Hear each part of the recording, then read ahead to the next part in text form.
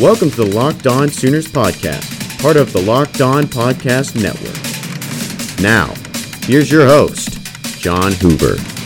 It is Locked On Sooners, your daily Oklahoma Sooners podcast, part of the Locked On Podcast Network. I'm John Hoover, and for the next 30 minutes, I am in your ear. It's Wednesday, November 13th, and we do this every single day. If you call yourself a Sooner fan, well, then you need to tell your friends, tell your family, heck, tell your manatee that you are Locked On Sooners.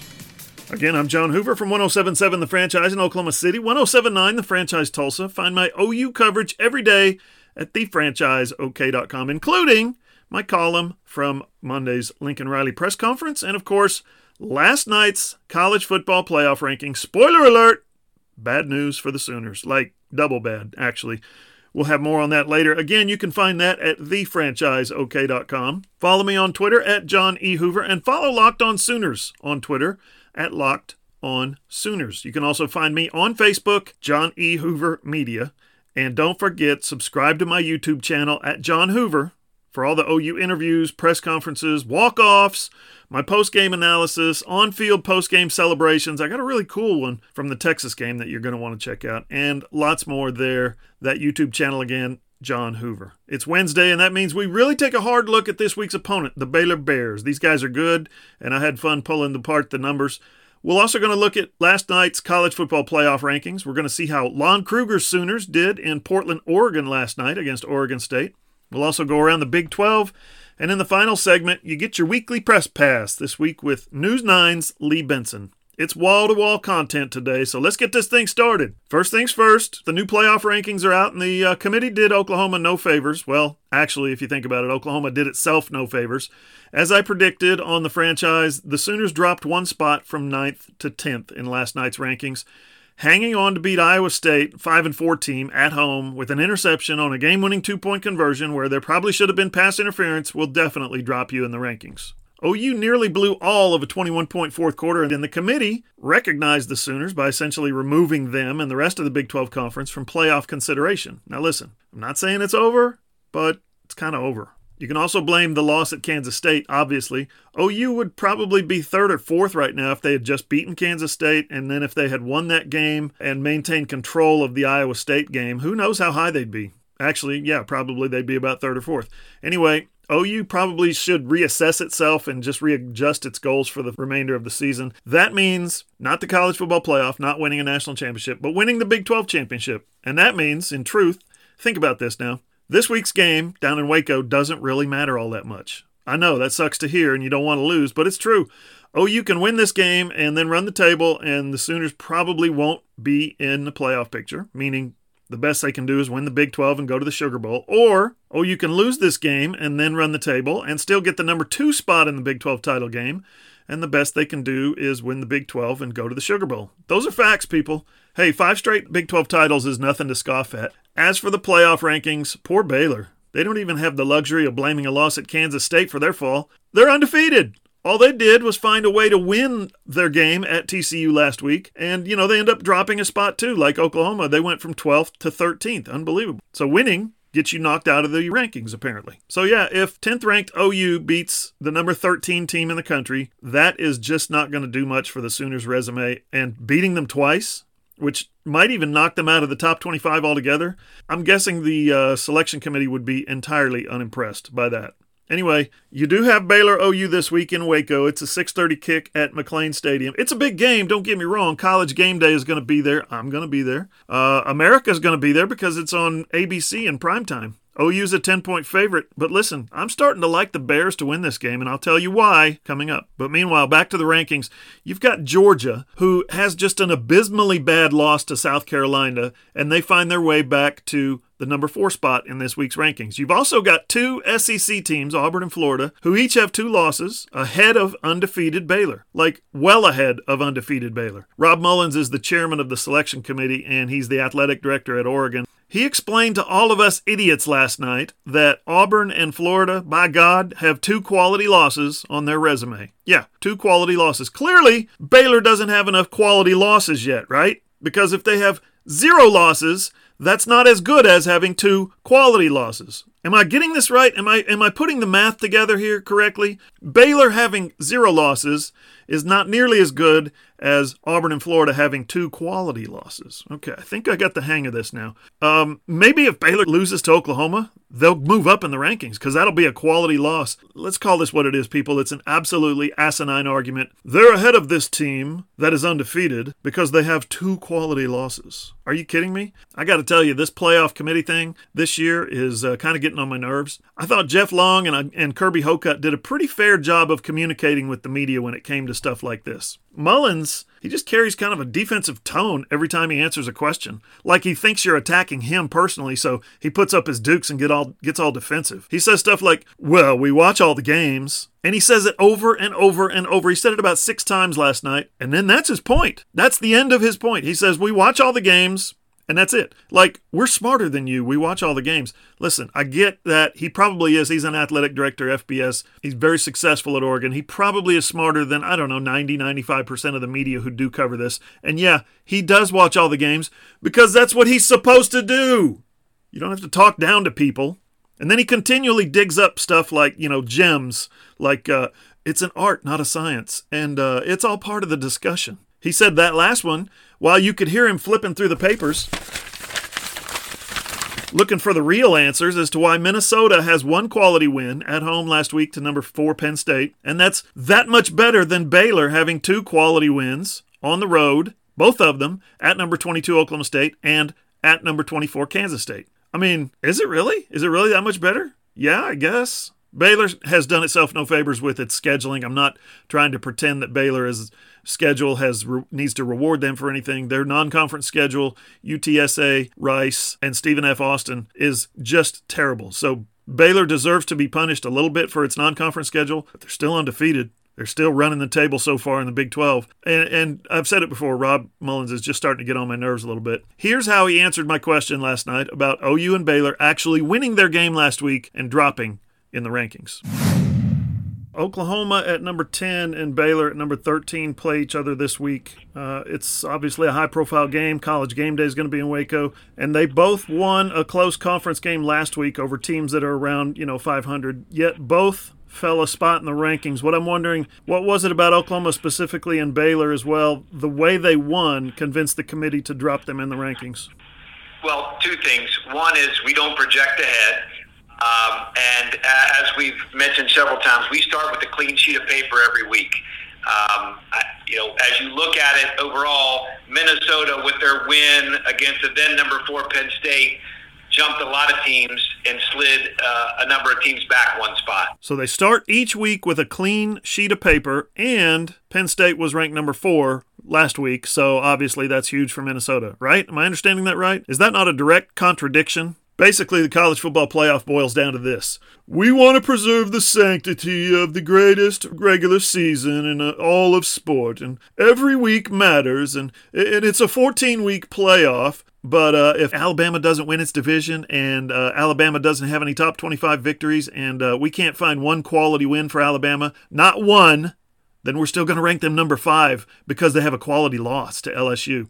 And we're just going to drop them 2 spots because that's what we want to do because we're the College Football Playoff Selection Committee, and this is Ala-freaking-Bama after all. I mean, did you see how bad they beat Duke and New Mexico State? Wait till they take down Western Carolina in a couple of weeks. Then you'll see what we mean by how good Alabama is. Alabama, listen, they passed the eye test again against a sorry schedule, and the playoff committee is ready to reward them again and again and again. For the eye test, it's actually getting quite tiresome. Let's get to some actual news. Sooner basketball. Oklahoma went on the road again last night, and they played awesome. They beat Oregon State 77-69 in Portland, Oregon. It was at the Moda Center, part of the Phil Knight Invitational. After beating Minnesota last weekend in Sioux Falls, South Dakota now, OU has improved to 3-0 on Tuesday night because Christian Doolittle, he's the man. 19 points, career-high 16 rebounds, as well as 4 assists. You know who else has recorded a 19-16-4 night at OU? That's a little bit of a weird stat line, but listen to these names. Eduardo Najera and Blake Griffin, that's who. Doolittle also hit a couple of three-pointers. Austin Reeves is the transfer from Wichita State. He finally got going. He goes 5 of 9 from 3, and he did a great job creating his own shot. Finished with 17 points. Jamal Bieniemy scored 13. Brady Manick scored 10. OU shot 50% in the second half, including 7 of 11 from three-point range. OU shot 50% for the game from three-point range, 11 of 22. Sorry, Beavs, that'll get you beat. Sooners are back home for a couple of games next week, Monday against William and Mary and Thursday against Maryland Eastern Shore. I've said it before, this OU team is young, yes, and they're going to take their knocks, but they look like they're going to be fun to watch this season. Up next on the Locked On Sooners podcast, I'll break down the Baylor Bears. We'll go around the Big 12 and a big-time headline in news and notes, plus the press pass with News 9's Lee Benson. He's a professional podcaster, you know, so you're not going to want to miss that. All that's next on the Locked On Sooners podcast, part of the Locked On Podcast Network. Your team every day.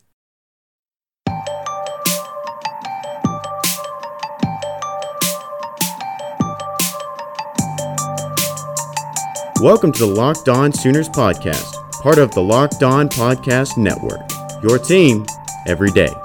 You know, I think the College Football Playoff Selection Committee thinks Baylor being 9-0 is a fluke. I mean, it kind of is, but it's like they're waiting for them to lose the rest of their games and finish 9-4 or something, 9-5, you know, so they can justify their rankings. But I'll tell you, I've been watching the Bears a little bit this season. I'm going to let you in on a secret.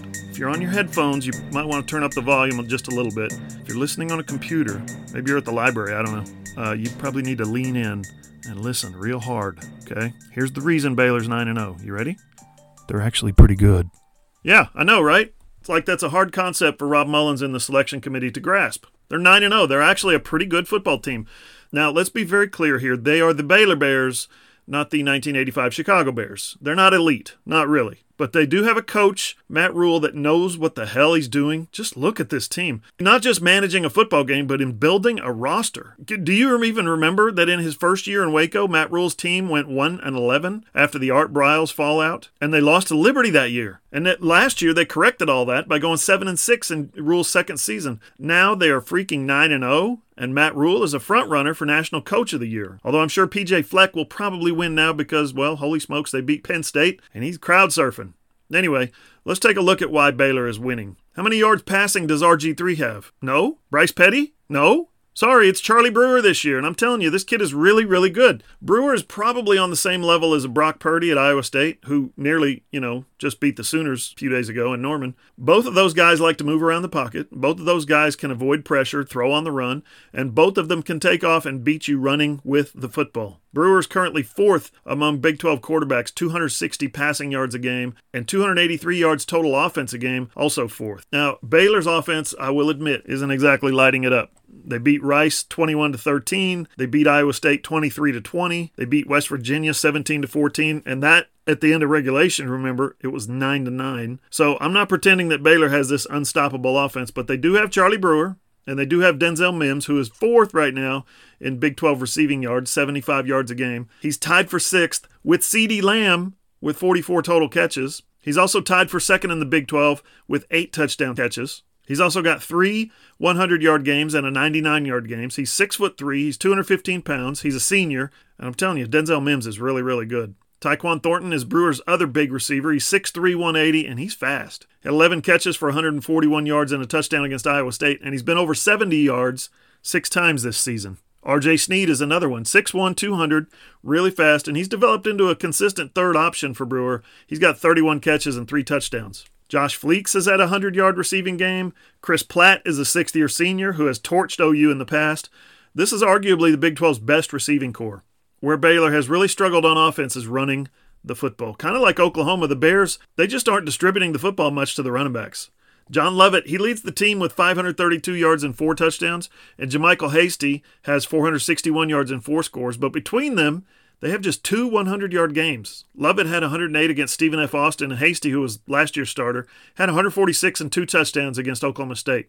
I think Hasty is the more dangerous back, and he's also really good in the pass game, but they continue to split the carries there. One reason the run game probably hasn't gotten going is because the Bears have had to tinker with their offensive line a bunch. They've started 4 different lineups up front so far this year. Sophomore Connor Galvin started out the year at left tackle, but then he got hurt in the K-State game, and he hasn't played since. Casey Phillips is a redshirt freshman, and he had just made his first career start that week at right tackle, but then he has to switch over to left tackle. Blake Badir was the right tackle. He got replaced for a week, and now he's starting there again. Baylor has seen 3 different guys start at right guard, but left guard and center have been the rocks, of consistency. Senior Sam Tecklenburg, he's held down the left guard spot, and senior Jake Frumorgan has started every game at center. In all, that's a group that has made 111 career starts on the offensive line, and as we saw with Kansas State, and as we saw with Iowa State, experienced offensive lines really tend to give the Oklahoma front 7 a lot of problems. Anyway, all that offensive stuff isn't why Baylor is winning these close games.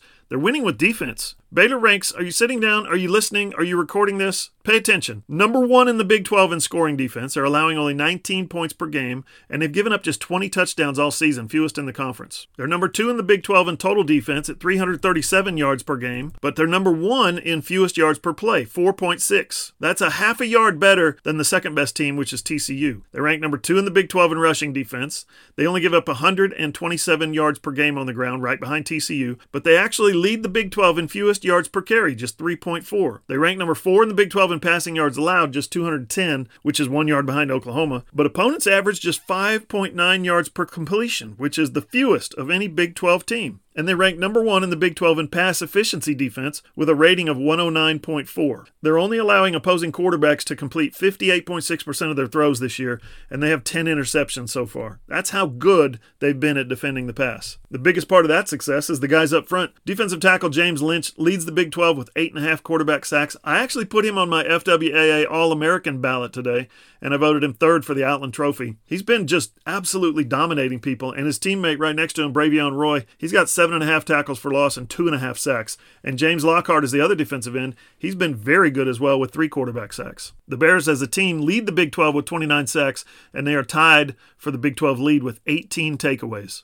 This is the defense that Oklahoma wants to have. Baylor did take a big hit now defensively when middle linebacker Clay Johnston went down a few weeks back with an ACL. He was leading the team in just about every defensive category, and he might have been angling for All-American honors, but, you can't tell from their stats that they took a hit. In the 3 games without Johnston, Baylor has allowed 27 points to Oklahoma State, 14 points, and 23 points, in 3 overtimes. Remember, it was just 9 points in regulation. In those 3 games, Baylor has given up 332 yards per game, including that triple overtime. Terrell Bernard began the year at will linebacker, but when Johnston went down, Bernard slid over to Mike, and he's just been fantastic. He had 10 tackles against West Virginia and 19 last week against TCU. Blake Lynch also has been terrific at Sam linebacker. He had 11 tackles last week, and on the season, he's got as many tackles for loss as Wyatt Hubert, the guy who wrecked Oklahoma State 3 weeks ago at Kansas State. Remember that dude? The secondary has been extremely good as well. Raleigh Texada and Jamison Houston have started every game at corner, and Henry Black has started every game at the linebacker-safety hybrid. J.T. Woods, Graylin Arnold, and Chris Miller have combined to start every game at safety for the Bears,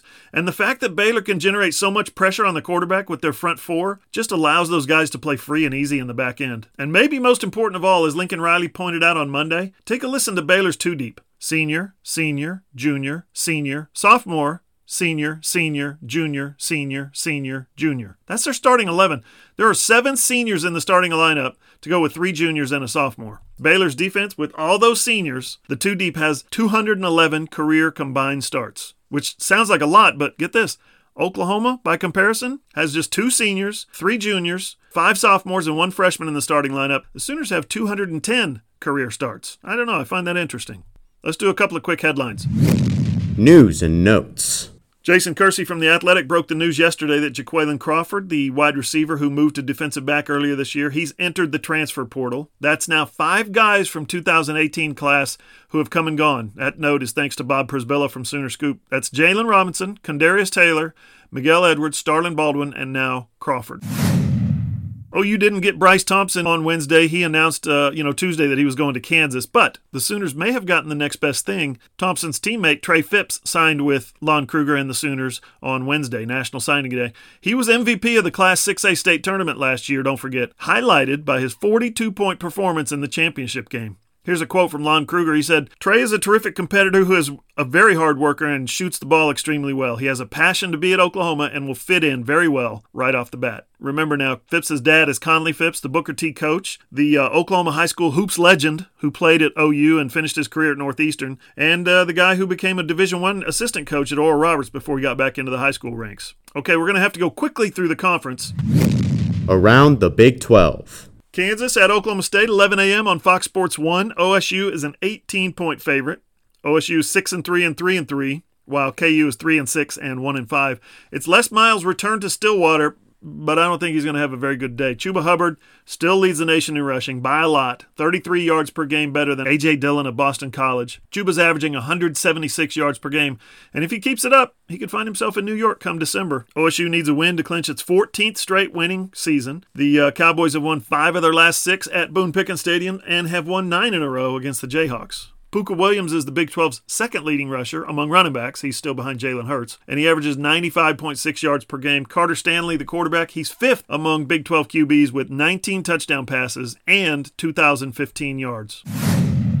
TCU at Texas Tech, 11 a.m. on ESPN2. TCU is a 3-point favorite. Both teams are 4-5 and 2-4, so this game is absolutely huge for the Big 12's bowl implications. Both TCU and Texas Tech have beaten a ranked team this year, so figure that out. The Frogs have the Big 12's number 1 total defense, just 321 yards per game, and are number 1 in rushing defense, number 2 in passing defense, and number 2 in passing efficiency defense. Max Duggan opened the season with 143 consecutive passes without an interception, which is the second longest ever for a true freshman in FBS history, but he now has thrown 7 picks in his last 97 attempts. Texas Tech has the Big 12's worst pass defense, allowing 309 yards per game through the air, and in total defense, they are just 3 yards better than Kansas for worst in the Big 12. But they got players, I'm telling you. Jordan Brooks remains one of college football's most productive linebackers. He's 2nd in the FBS in tackles for loss and 7th in total tackles at 10.9 per game. And cornerback turned safety Douglas Coleman, he leads all of major college football with 8 interceptions. Texas at Iowa State, 2:30 p.m. on FS1. Iowa State is a 7-point favorite over the Longhorns. Texas is 6-3 and 4-2, and they have clearly underachieved this year despite all those injuries. But they have jumped on to the playoff rankings this week at number 19 after beating Kansas State last week. And they can actually still make the Big 12 title game if they win out. Imagine that. Iowa State is somehow now 5-4 and 3-3 after losing to OU last week in Norman. Their 4 losses by a combined 11 points. That team plays a lot better than their record. Keontae Ingram was spectacular against Kansas State last week. 139 yards rushing and 2 touchdowns on just 16 carries, and both Devin Duvernay and Colin Johnson each had 110 yards receiving. Iowa State is one of just 3 schools that has not lost a game by more than 14 points over the last 3 years. Washington and Oklahoma are the other 2. After shredding OU last week, the Cyclones now rank 16th nationally in total offense, 479 yards a game, which would break the school record. They rank 2nd in the country in fourth quarter scoring margin. This is amazing. Outscoring their opponents in the fourth quarter 116-43. The Sooners are glad it's not 118. West Virginia at Kansas State, 2:30 on ESPN. The Wildcats are a 14-point favorite. The Mountaineers are 3-6 and 1-5, tied with Kansas for last place in the Big 12, even though they beat KU. And Kansas State is 6-3 and 3-3. Austin Kendall comes in 7th in the Big 12 with 1,989 yards, and he's got just 12 touchdown passes to go along with 10 interceptions. Skylar Thompson statistically isn't much of a passer, but Sooner fans know he's obviously clutch on 3rd and long, and he has 9 touchdowns to 1 interception this season. He's actually been very good. K-State jumped to a 14-0 lead over Texas, but then fell behind by 10 last week in Austin, but then rallied to tie it in the fourth quarter before Texas kicked a walk-off field goal. Joshua Youngblood had the 98-yard kickoff return that started that rally. West Virginia has now lost 5 consecutive games. Told you we had a lot to get to today. Coming up next on the Locked On Sooners podcast, it's the Press Pass, where I sit down with another member of the OU Press Corps. This week it's Lee Benson from News 9 in Oklahoma City. That's next on the Locked On Sooners podcast, part of the Locked On Podcast Network. But first, a quick word from Manscaped. Manscaped is number 1 in men's below-the-belt grooming. Get 20% off and free shipping with the code LOCKEDON at manscaped.com.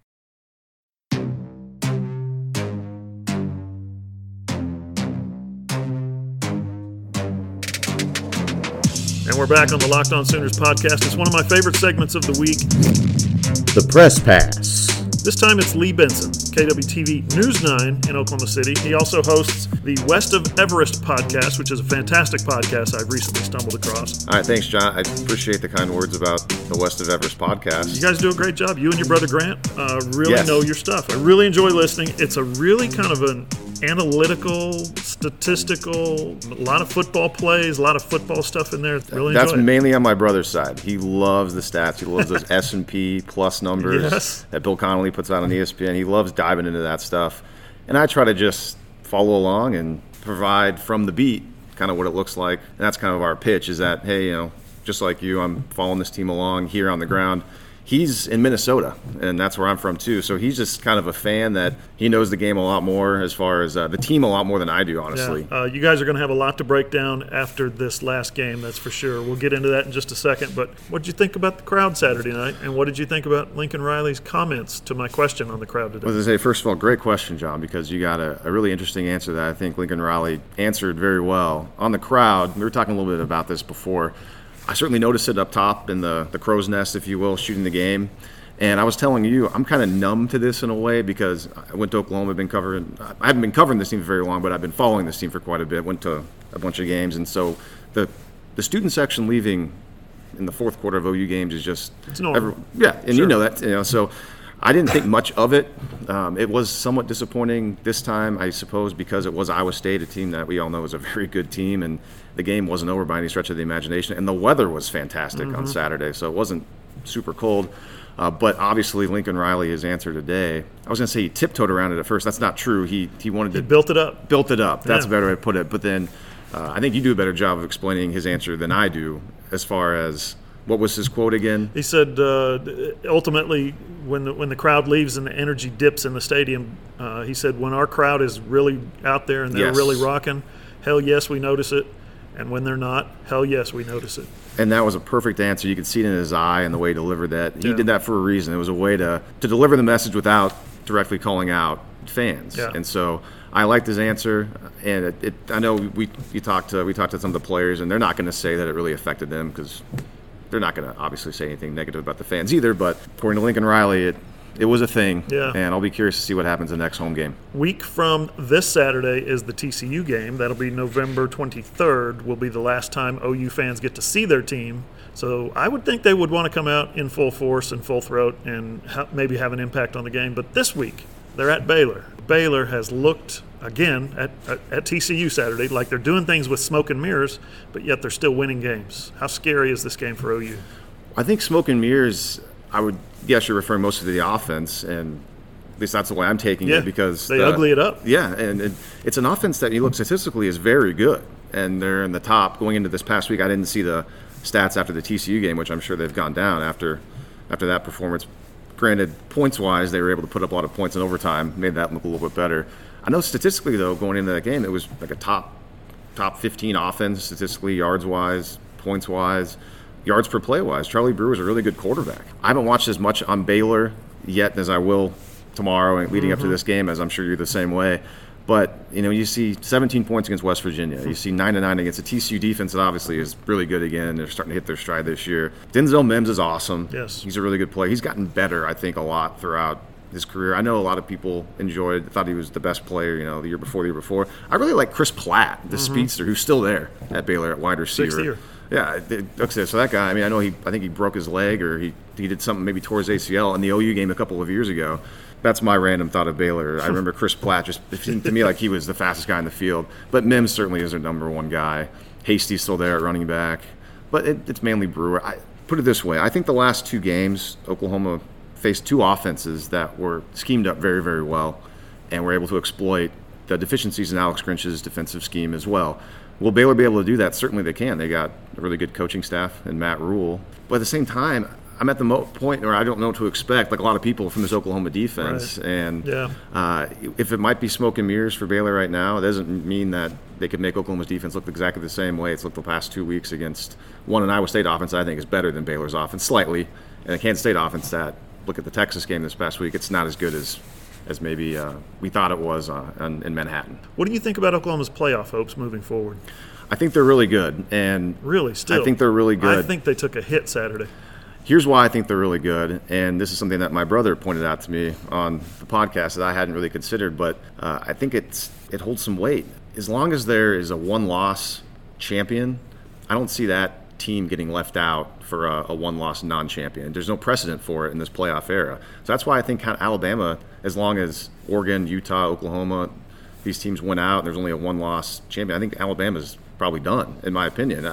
I know that there's a lot said about what's this committee going to say. Every committee is different. But based on history, I think there's no precedent for that. So as long as Oklahoma still has that one loss, they can go and play Baylor. And obviously, I think if they play really well against Baylor and the defense plays really well, and we get the game that we all kind of hope Oklahoma can play the perfect game, if you will. People aren't going to forget about the Iowa State game, but it'll certainly think, okay, maybe that was more of a one-off. Maybe the Kansas State was more of a one-off. And then get back on track, because I'm kind of clinging to that one-loss champion thing, because I think at this point we can assume, Ohio State's really good. They're going to probably win the Big Ten. LSU's a monster, and then Clemson's going to do the job. So we all know that there's kind of the one spot. There's one spot. Yeah, so that's why I think it sounds like you're not as high on it right now, and that's perfectly acceptable. Number one, they're playing poorly. They just lost. They had an open date. They almost lost again. Some could say they should have lost. And the playoff committee recognizes all this stuff. They're going to be looking very closely at style points, game control, how those guys with the one loss that are ahead of Oklahoma right now are going to perform. So I don't think Oklahoma did itself any favors. Win that game by 21, have some quote-unquote game control. I think OU has a much better chance of getting into the playoff. What we saw Saturday, where if Matt Campbell kicks that field goal on fourth down after the CeeDee Lamb fumble instead of going for it, maybe the next touchdown puts them ahead. Of course, you can't, like I said earlier on the podcast this week, you can't expect to get the gift that Jalen Hurts gave you right there. So yeah, this Oklahoma team, you mentioned it when we were prepping for this. They're Jekyll and Hyde. But we've said that, every year for the last 3 years, it seems like? Well, Jekyll was always on defense, that's a good and Hyde point. Was always on offense. You know what? I take it back. That's what it was. Yeah. This is a new theme, and you know what? I'm probably a little bit more optimistic about it, which is kind of weird for me because I'm normally more of a. It's funny I hate to mention the podcast again. My brother and I, we kind of play off each other, and we go back and forth between who's kind of glass half empty, glass half full, and I'm kind of the glass half full guy right now, which normally it's the other way around. Yeah. You're exactly right. It is a bit alarming that Oklahoma and Lincoln Riley, the whole team, they knew what they needed to do against Iowa State, win with margin, win comfortably, because they need style points right now because that schedule they've had is not great compared to the other teams, and they didn't do it, and that is alarming, and that's what you're pointing out, and I agree with that too. So my thought is, they can maybe make up for it in a bit if they can beat up on Baylor a bit, but.